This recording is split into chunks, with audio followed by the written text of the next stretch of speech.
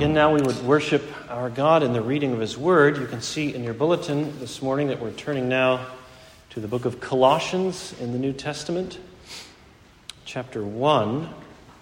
We are going to be training our attention on verses 21 through 23,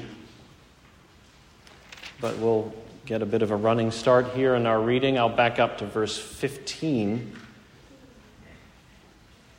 where Paul reflects upon the glory of Christ over creation and redemption both. So Colossians 1, beginning at verse 15, hear now the word of God. He is the image of the invisible God, the firstborn of all creation. For by him all things were created, in heaven and on earth, visible and invisible, whether thrones or dominions or rulers or authorities. All things were created through him and for him. And he is before all things, and in him all things hold together. And he is the head of the body, the church. He is the beginning, the firstborn from the dead, that in everything he might be preeminent. For in him all the fullness of God was pleased to dwell, and through him to reconcile to himself all things, whether on earth or in heaven, making peace by the blood of his cross.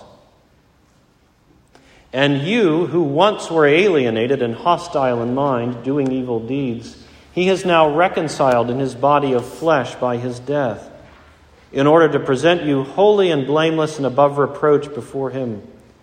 If indeed you continue in the faith, stable and steadfast, not shifting from the hope of the gospel that you heard, which has been proclaimed in all creation under heaven, and of which I, Paul, became a minister.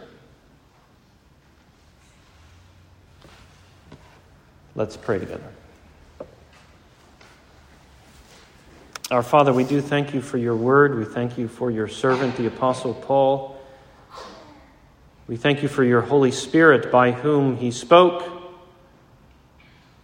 And now we pray that that same Spirit would be about a gracious work in us, that again we might have ears to hear, that we might go forth as those who have heard. And we pray these things in Jesus' name. Amen.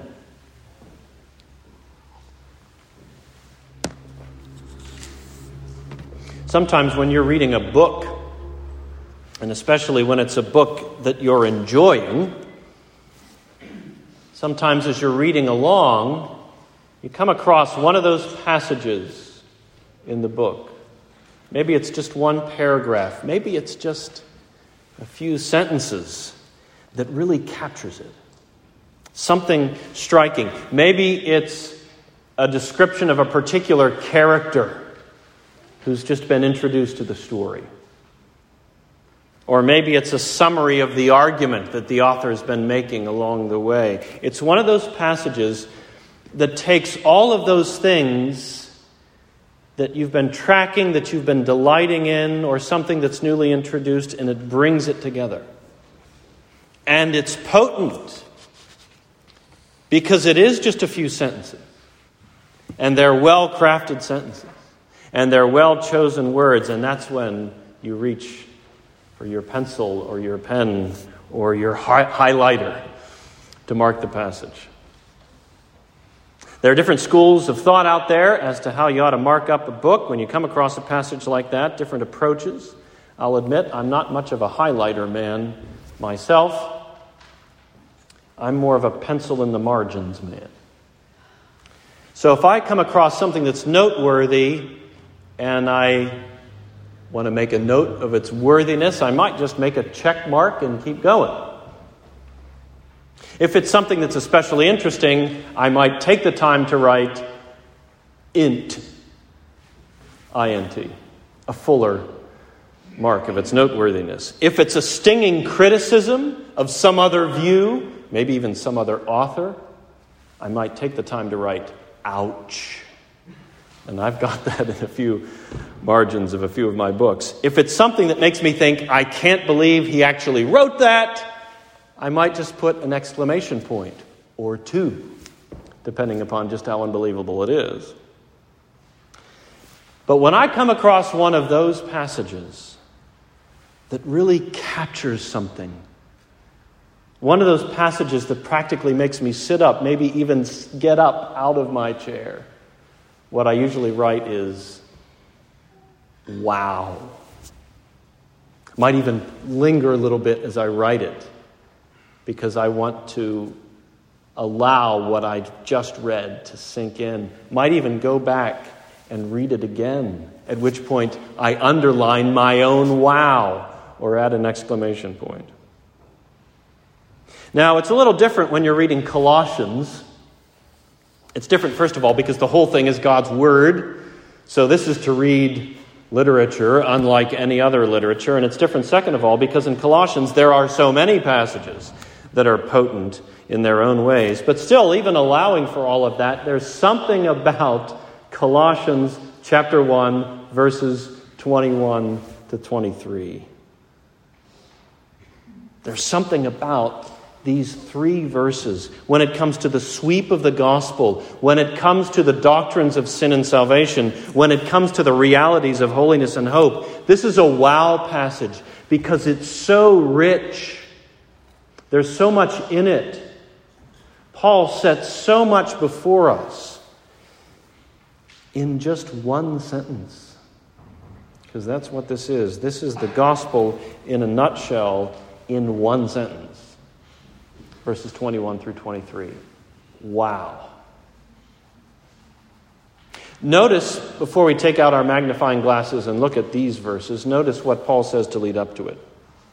In verses 15 through 20, Paul is making the point in different ways that Christ is the highest one. He is the preeminent one. He's preeminent over creation because he is the creator. He's also preeminent when it comes to redemption because he is the redeemer. In particular, he is the reconciler. He is the one through whom God has reconciled all things to himself. So that's what Paul's been saying in verses 15 through 20 to lead up to this. And then he goes right on in our verses 21 through 23. He's just been talking in these exalted terms about the exalted Christ, including Christ as the reconciler. Well, now in our verses, he's going to say to the Colossians, here's how you are related to this preeminent one. This exalted one who is the reconciler. Here's what he has to do with you. Or put the other way around, here's what you have to do with him. In other words, he's not one of those exalted figures who's been raised up in such a way that the common folk can't have anything to do with him. Like the king who won't dare come close to the unwashed commoners. Or the CEO who doesn't even know his secretary's name. Not Jesus.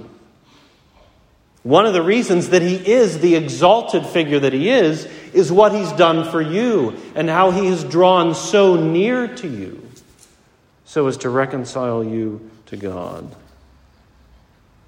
So this exalted one, doubly exalted, creation and redemption, Paul's saying to the Colossians, think about how he's related to you and you to him. And he brings it to bear upon their own lives, has them reflect upon their own lives, where they've been, where they are, where they're going. So let's unpack what Paul has to say here, and I'll point out now 4 points we're going to canvass as we make our way. And they are these: what we were, what Christ did, what Christ will do in the future, and then finally, what we must do in the meantime. So those 4, what we were, what Christ did, what Christ will do one day, and what we must do in the meantime. In other words, sin, redemption, destiny, perseverance. Sin, destiny. Sin, redemption, destiny, perseverance. So let's begin with what we were. we'll begin with what the Colossians were. And Paul puts it quite bluntly. Look at verse 21. You once were alienated, hostile in mind, doing evil deeds. And that's quite a trio of things to say about what they were. Alienated, hostile in mind, doing evil deeds. Think about each one of them. First of all, he says, you were alienated. You were estranged. When I was a kid, I'd read in the newspaper about some public figure and his estranged wife. And I remember thinking as a kid, what's so strange about her? And that seemed like a rather unkind thing to say about somebody in the newspaper. That's because I didn't get it. I didn't understand the word estranged. It meant that things were not right in the relationship. There was not peace in the relationship. For one reason or another, these two were at odds. There was some kind of break in the bond. Well, in the case of God and the Colossians, the way they were, we don't have to guess what the reason was. The reason was sin and holiness. It was their sin and God's holiness. They didn't know God. They didn't love God. Deep down, they were rebels against God. And because God is holy, He simply cannot look with favor upon people like that, upon people who are still rebels against Him. So they were alienated from God. They were estranged from God. So we can begin there. And not only, to make matters worse, not only were they alienated from God, but remember, Paul's writing this letter to a church that would have been made up predominantly of Gentiles. And what that means is that he's writing this letter to a church that's predominantly made up of people who, before their coming to Christ, were cut off from the people of God in the world, cut off from the church. The Jews were the people of God in the world. They were the church. And everybody else, the Gentiles, they were separated from the people of God by barriers that God Himself had put up in His Old Testament law. So these Gentile Christians in the city of Colossae, well, before Paul's ministry, and before they came to Christ, thanks to Paul's ministry, these people were as alienated as you can get.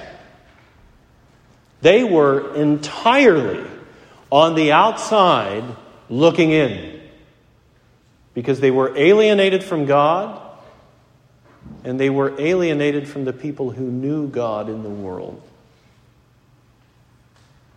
So that's alienated. And then it gets even bleaker than that. Because then Paul says, you were also hostile in mind. Hostile in mind. As Paul puts it over in Romans 1, apart from Christ, people are haters of God. Again, Paul's quite blunt in assessing these things. Apart from Christ, people are haters of God. They're not just unaware. They're not just indifferent. They're not just mildly annoyed with God. Paul says they're haters of God. As Paul puts it later in Romans 8, the mind that is set on the flesh is hostile to God. That's Romans 8. And this is the kind of language that really gets at the heart of sin. Sin is a spiritual heart condition. It isn't just outwardly breaking certain commandments. It is a heart condition of hostility to God. And think about this hostility right after the alienation. Because the two of them together, well, this is bleak. Not only was God wrathful toward the Colossians so that they were alienated from Him, but also the Colossians were wrathful toward God. Hostile in mind. God was at war with them, alienated, and we might say they were at war right back. Hostile in mind. Sometimes you can find yourself alienated. You can find yourself cut off from somebody you love.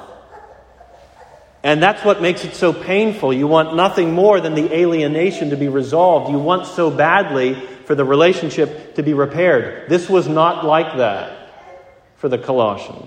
Before they came to know Christ, the Colossians were alienated from a God they hated. This was not the alienation of unrequited affection.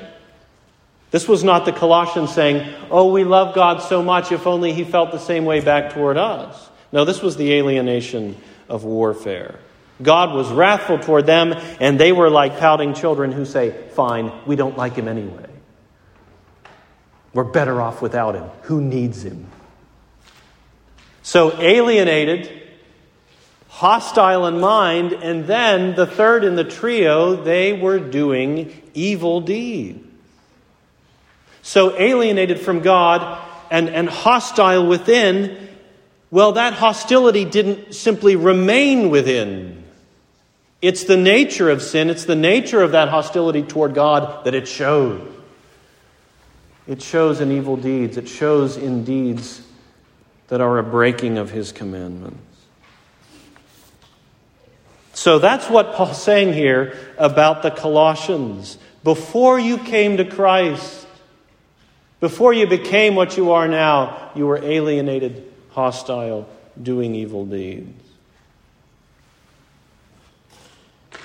Now, I suppose somebody might think it's a little harsh for the Apostle Paul to hammer all of these things home, all three of them, one after the other. This is not Paul being harsh.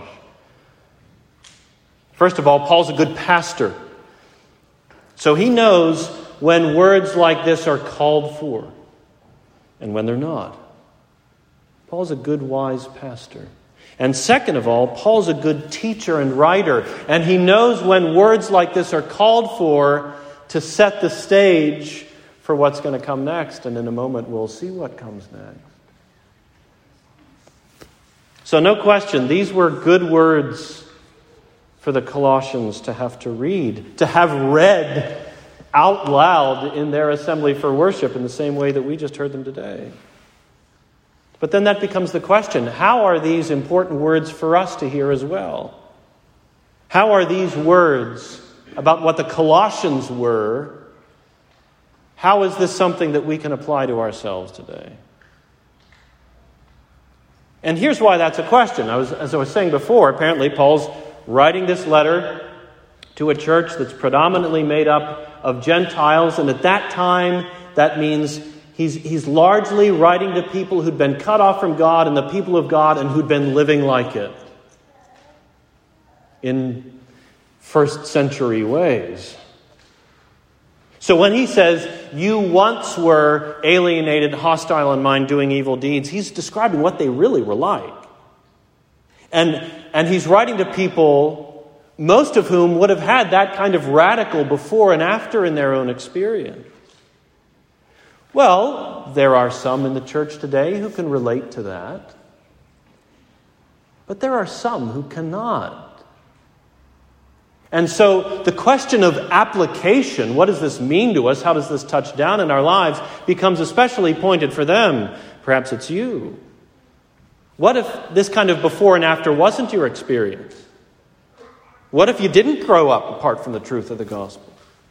What if you didn't spend years cut off from God and living like it? If you've got a testimony like that, nurtured in the church, nurtured in faith in Christ, can't remember a day when I didn't know Christ, where does that leave you with a verse like this? Does this verse apply, or can I skip it? It applies. Don't skip it.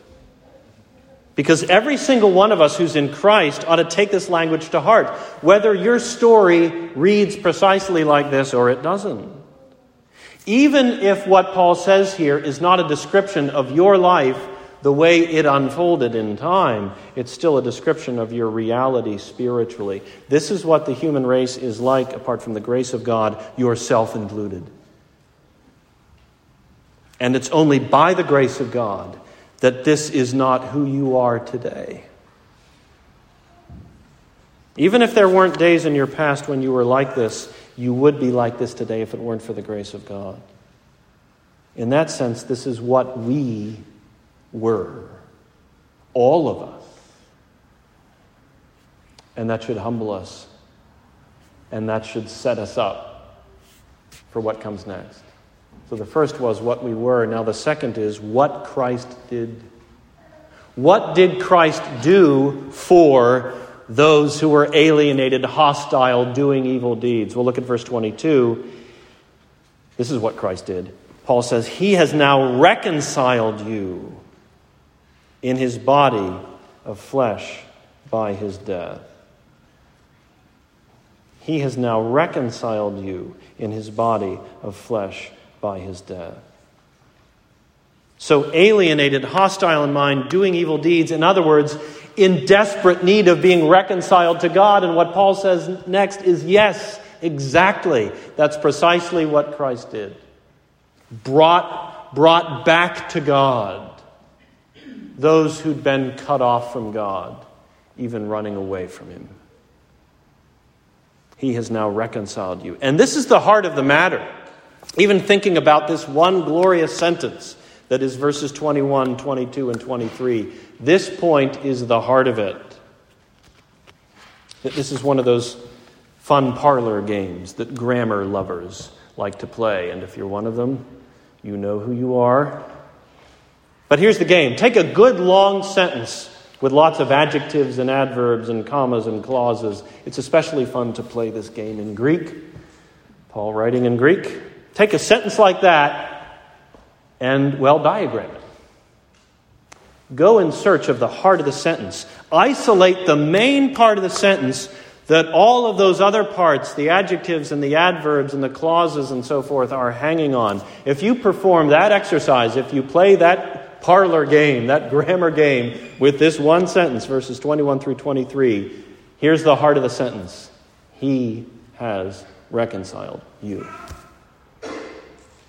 That's it. Everything else in this passage is hanging on that and qualifying that and unpacking that. He has reconciled you. That's not just the heart of the sentence, brothers and sisters. That's at the heart of the gospel. We were alienated, hostile, doing evil deeds. And because God is holy and just, then a penalty had to be paid. And He paid it. Christ did.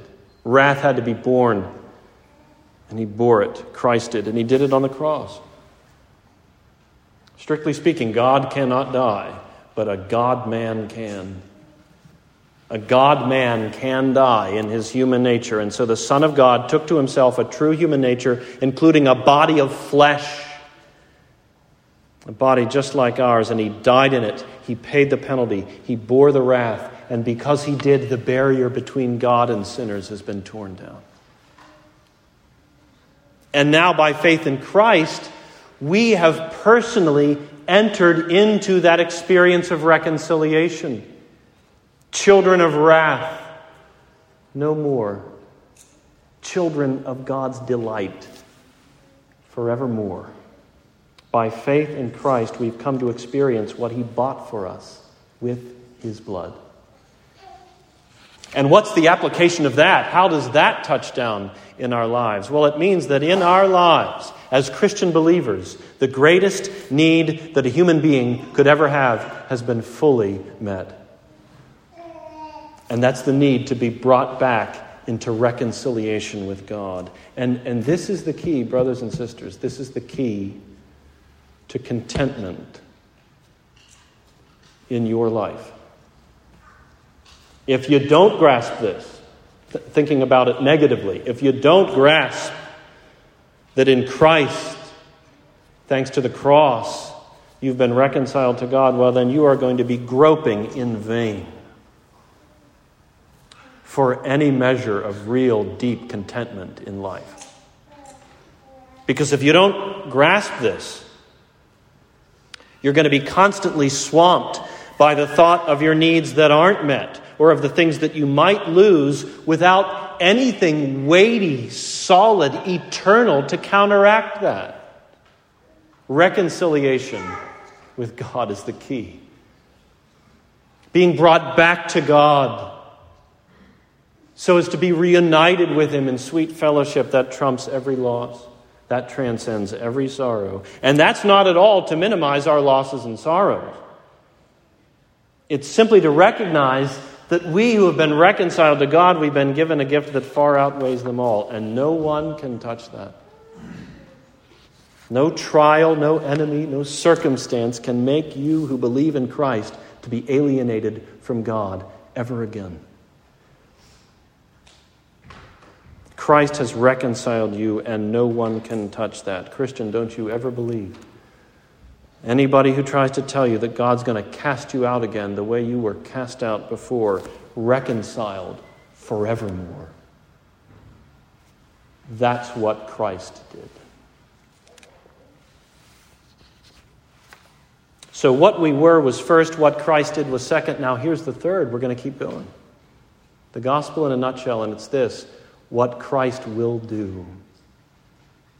So now we pivot from Christ's work in the past and what it's meant for us in the present toward the future, toward the capital F, future.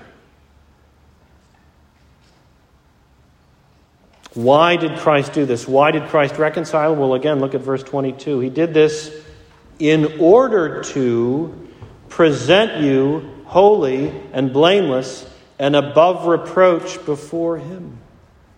In order to present you holy and blameless and above reproach before Him. So there's a description here, a description of what we're going to be like in the world to come. And the work is already underway, so that we've already been made new. In measure, these things are already true of us. But here especially, we look forward to the world to come, where we're going to be perfectly holy, meaning devoted to God, perfectly blameless, no faults, no blemishes, and above reproach. In other words, nothing, not even the hint of anything that might be the ground of accusation or gossip. That's what we're going to be like in the world to come. So you see, it's more than just what we will be. It's true, we are going to be holy, blameless, and above reproach. But notice, Paul's not just talking about what we're going to be. He's also talking about something that Christ is going to do. Christ is going to present us. He's going to present us as those whom He has made to be holy, blameless, above reproach. Christ is going to do that. He died for us in the past in order to do that in the future. He's going to put us on display to the praise of His glory as the triumphs of His grace. He's going to present us. And the reason that touches a nerve is that this is so very different from our experience in this life as sinners. One of the effects of sin in our lives today is shame. Insofar as we're sinners in this life, we can say to some degree that we don't want to be known. There are things about us that we don't want to be seen. So that in a sense, we're not particularly eager to be presented. Instead, what we want is to run and hide. The thought of being publicly presented, insofar as we're still sinners, that is not a pleasant thought. The Christian's experience in this life, it's a mix. Because it is true that the Christian's been made new. But the Christian is still a sinner. So that the Christian is still wrestling with sin and what it means, including some sense of shame. The reality is, every single one of us thinks and says and does things that we wouldn't want other people to know about. And that's because those things say something about what we're still like. So that the last thing we'd want when it comes to those sins is to be presented, to be put on display. Quite to the contrary, our instinct is to want to find the nearest rock and crawl under it and stay there until it feels like nobody's looking anymore. But what a difference the grace of God makes. how completely the grace of God takes away our shame. The effect of the grace of God in our lives even now is that we are, even now, longing for the day when we're going to be presented. That we're actually looking forward to the day when we're going to be put completely on display. How can this be? What can account for the fact that we're now looking forward to that? Well, the answer is, in the world to come, we're going to shine perfectly as those holy and blameless and above reproach. That's why on that day we're going to be able to say, Jesus, present me. Put me on display. Present me to the Father. And show all of the saints and angels and demons and even enemies. Show them all, by your grace, what you've made me to be. In the world to come, there's not going to be anybody who wants to run and hide anymore. Do you feel that way sometimes? Does your sin make you feel sometimes like you want to just run and hide? If you're in Christ, a day is coming when you're not going to have to feel that way anymore. On the last day, and then every day after it into eternity, you're going to be so glad to be presented by Christ for the glory of Christ, because of what He will have made you to be, and you will love Him for it. And you will be so glad to be put on display as a trophy of His grace. That's what Christ will do. And that brings us to the fourth and final, which is what we must do in the meantime. So we're looking forward to that. It's remarkable to think about that a day is going to come when we'll be presented like that. So what must we do in the meantime? And what it boils down to is this: we must press on. We must persevere. So that the calling becomes, the encouragement becomes, brothers and sisters, yes, let's do just that. Let's press on. Let's persevere. Look at verse 23, because this is where this comes out. Look at verse 23. Paul says, if indeed you continue in the faith, stable and steadfast, not shifting from the hope of the gospel that you heard, which has been proclaimed in all creation under heaven, and of which I, Paul, became a minister. Look at it again, verse 23. If indeed you continue in the faith, stable and steadfast, not shifting from the hope of the gospel that you heard, which has been proclaimed in all creation under heaven, and of which I, Paul, became a minister. So no question, Paul is setting out here the requirement, the gospel imperative of perseverance. We must continue in the faith, ever believing. We have to be stable and steadfast. What we must do is press on. We can't quit. We can't stop now. I still remember what it was like when I was helping to coach one of the boys' baseball teams, a T-ball team, with some little kids on that team. And one of my roles was to position myself there at first base, and these kids would come trucking down toward first base from home plate.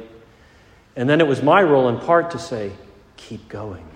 Because sometimes they'd be so excited to get to first base, they'd just turn and smile for their adoring fans, or they would just keep running down that right field line toward the outfield, as if that would be a different way of making a home run. Just keep running toward the fence. And my role was to say, no, keep going. And oh, by the way, keep going that way. Just keep making left turns, although even that only got you so far because some of those kids didn't quite yet know right and left. So just keep going that way until you reach home.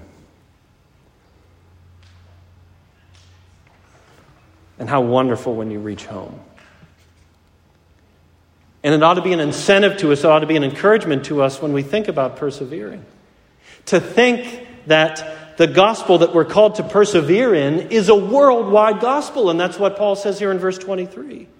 Paul himself says here that the gospel had been proclaimed in all creation. That's his way of saying this is a worldwide gospel. preached to Jews and Gentiles alike. And so he's saying to the Colossians, this thing that you've embraced, this message, this cause that you've got to persevere in, this is no mere local phenomenon. This isn't something that's just happened in your city. No, this is a worldwide gospel. And so be encouraged to think that you're being called to persevere in something that people like you all over the world are being called to persevere in. So there is the requirement of perseverance here. Paul is saying, you can't quit. You got to keep going. You got to keep going in order to reach that day when Christ will present you. And then I also want to say, take heart. Not only is there the requirement of perseverance here, but think about it implicitly. There's the reassurance that the genuine believer will persevere. The fact that the believer has to persevere in the faith, that doesn't mean that there's an actual possibility that the genuine believer won't. The genuine believer in Jesus, it's certainly the case that he's going to persevere as a believer in Jesus. And the things we've already seen in this passage tell us that. They send us that signal loud and clear. I mean, think about it. We've seen that Jesus has reconciled God's people to himself. Well, is it even conceivable that anybody for whom Christ did that is eventually going to bail out on Christ and have his reconciliation revoked? No, inconceivable. And not only that, but we've seen that Christ did that, redeemed and reconciled, in order to present you holy and blameless and above reproach one day. Is it even conceivable that that's not going to come true on the last day for anybody that Christ died for, that he lives for? No. It has to be that the genuine believer is going to persevere as a believer in Jesus. Now, that doesn't mean that the Christian isn't going to go through some seasons when his faith is weak, when he feels pushed and pulled and knocked down by temptation. Real believers go through real seasons like those. But the point is, even in the midst of those seasons, deep down there's still a continuing. There's still a persevering. There's still a faith. Even if it ebbs low, even if it's weak, there's still a faith that won't let go of Jesus, because Jesus won't let go of the believer. And the way Jesus does that, the way Jesus works so as to keep us going, is a verse like verse 23. A verse in which he says, in effect, keep going. Jesus says in his word, he summons us in his word to press on, to persevere, and then, happily, by the ministry of his Spirit, he works so that we do. Jesus has taken hold of the believer, and he's never going to let go, and the believer let go of him. And that's why it's with confidence and joy and hope that we can encourage one another the way Paul encouraged the Colossians by saying, brothers and sisters, let us press on. And in Jesus' name, that's what I say to you today. That's what I say to all of us. Christian, don't give up. Hold on to Christ. Christian, don't settle for instability and flightiness in your faith. Shore it up, put down roots. Christian, don't shift from the hope of the gospel by giving hopeless despair a foothold in your life. Don't give up, because you are not what you were. That itself becomes an encouragement to keep going, just to remember what you were or what you might have been. You're not what you were, and you have been reconciled to God. And you have been reconciled to God along with a vast company around the world. And one day Christ is going to present you shining brilliantly with the very holiness of God. Therefore, Christian church, New Hope Presbyterian Church, let us press on. By the grace of God we shall. Let's pray together.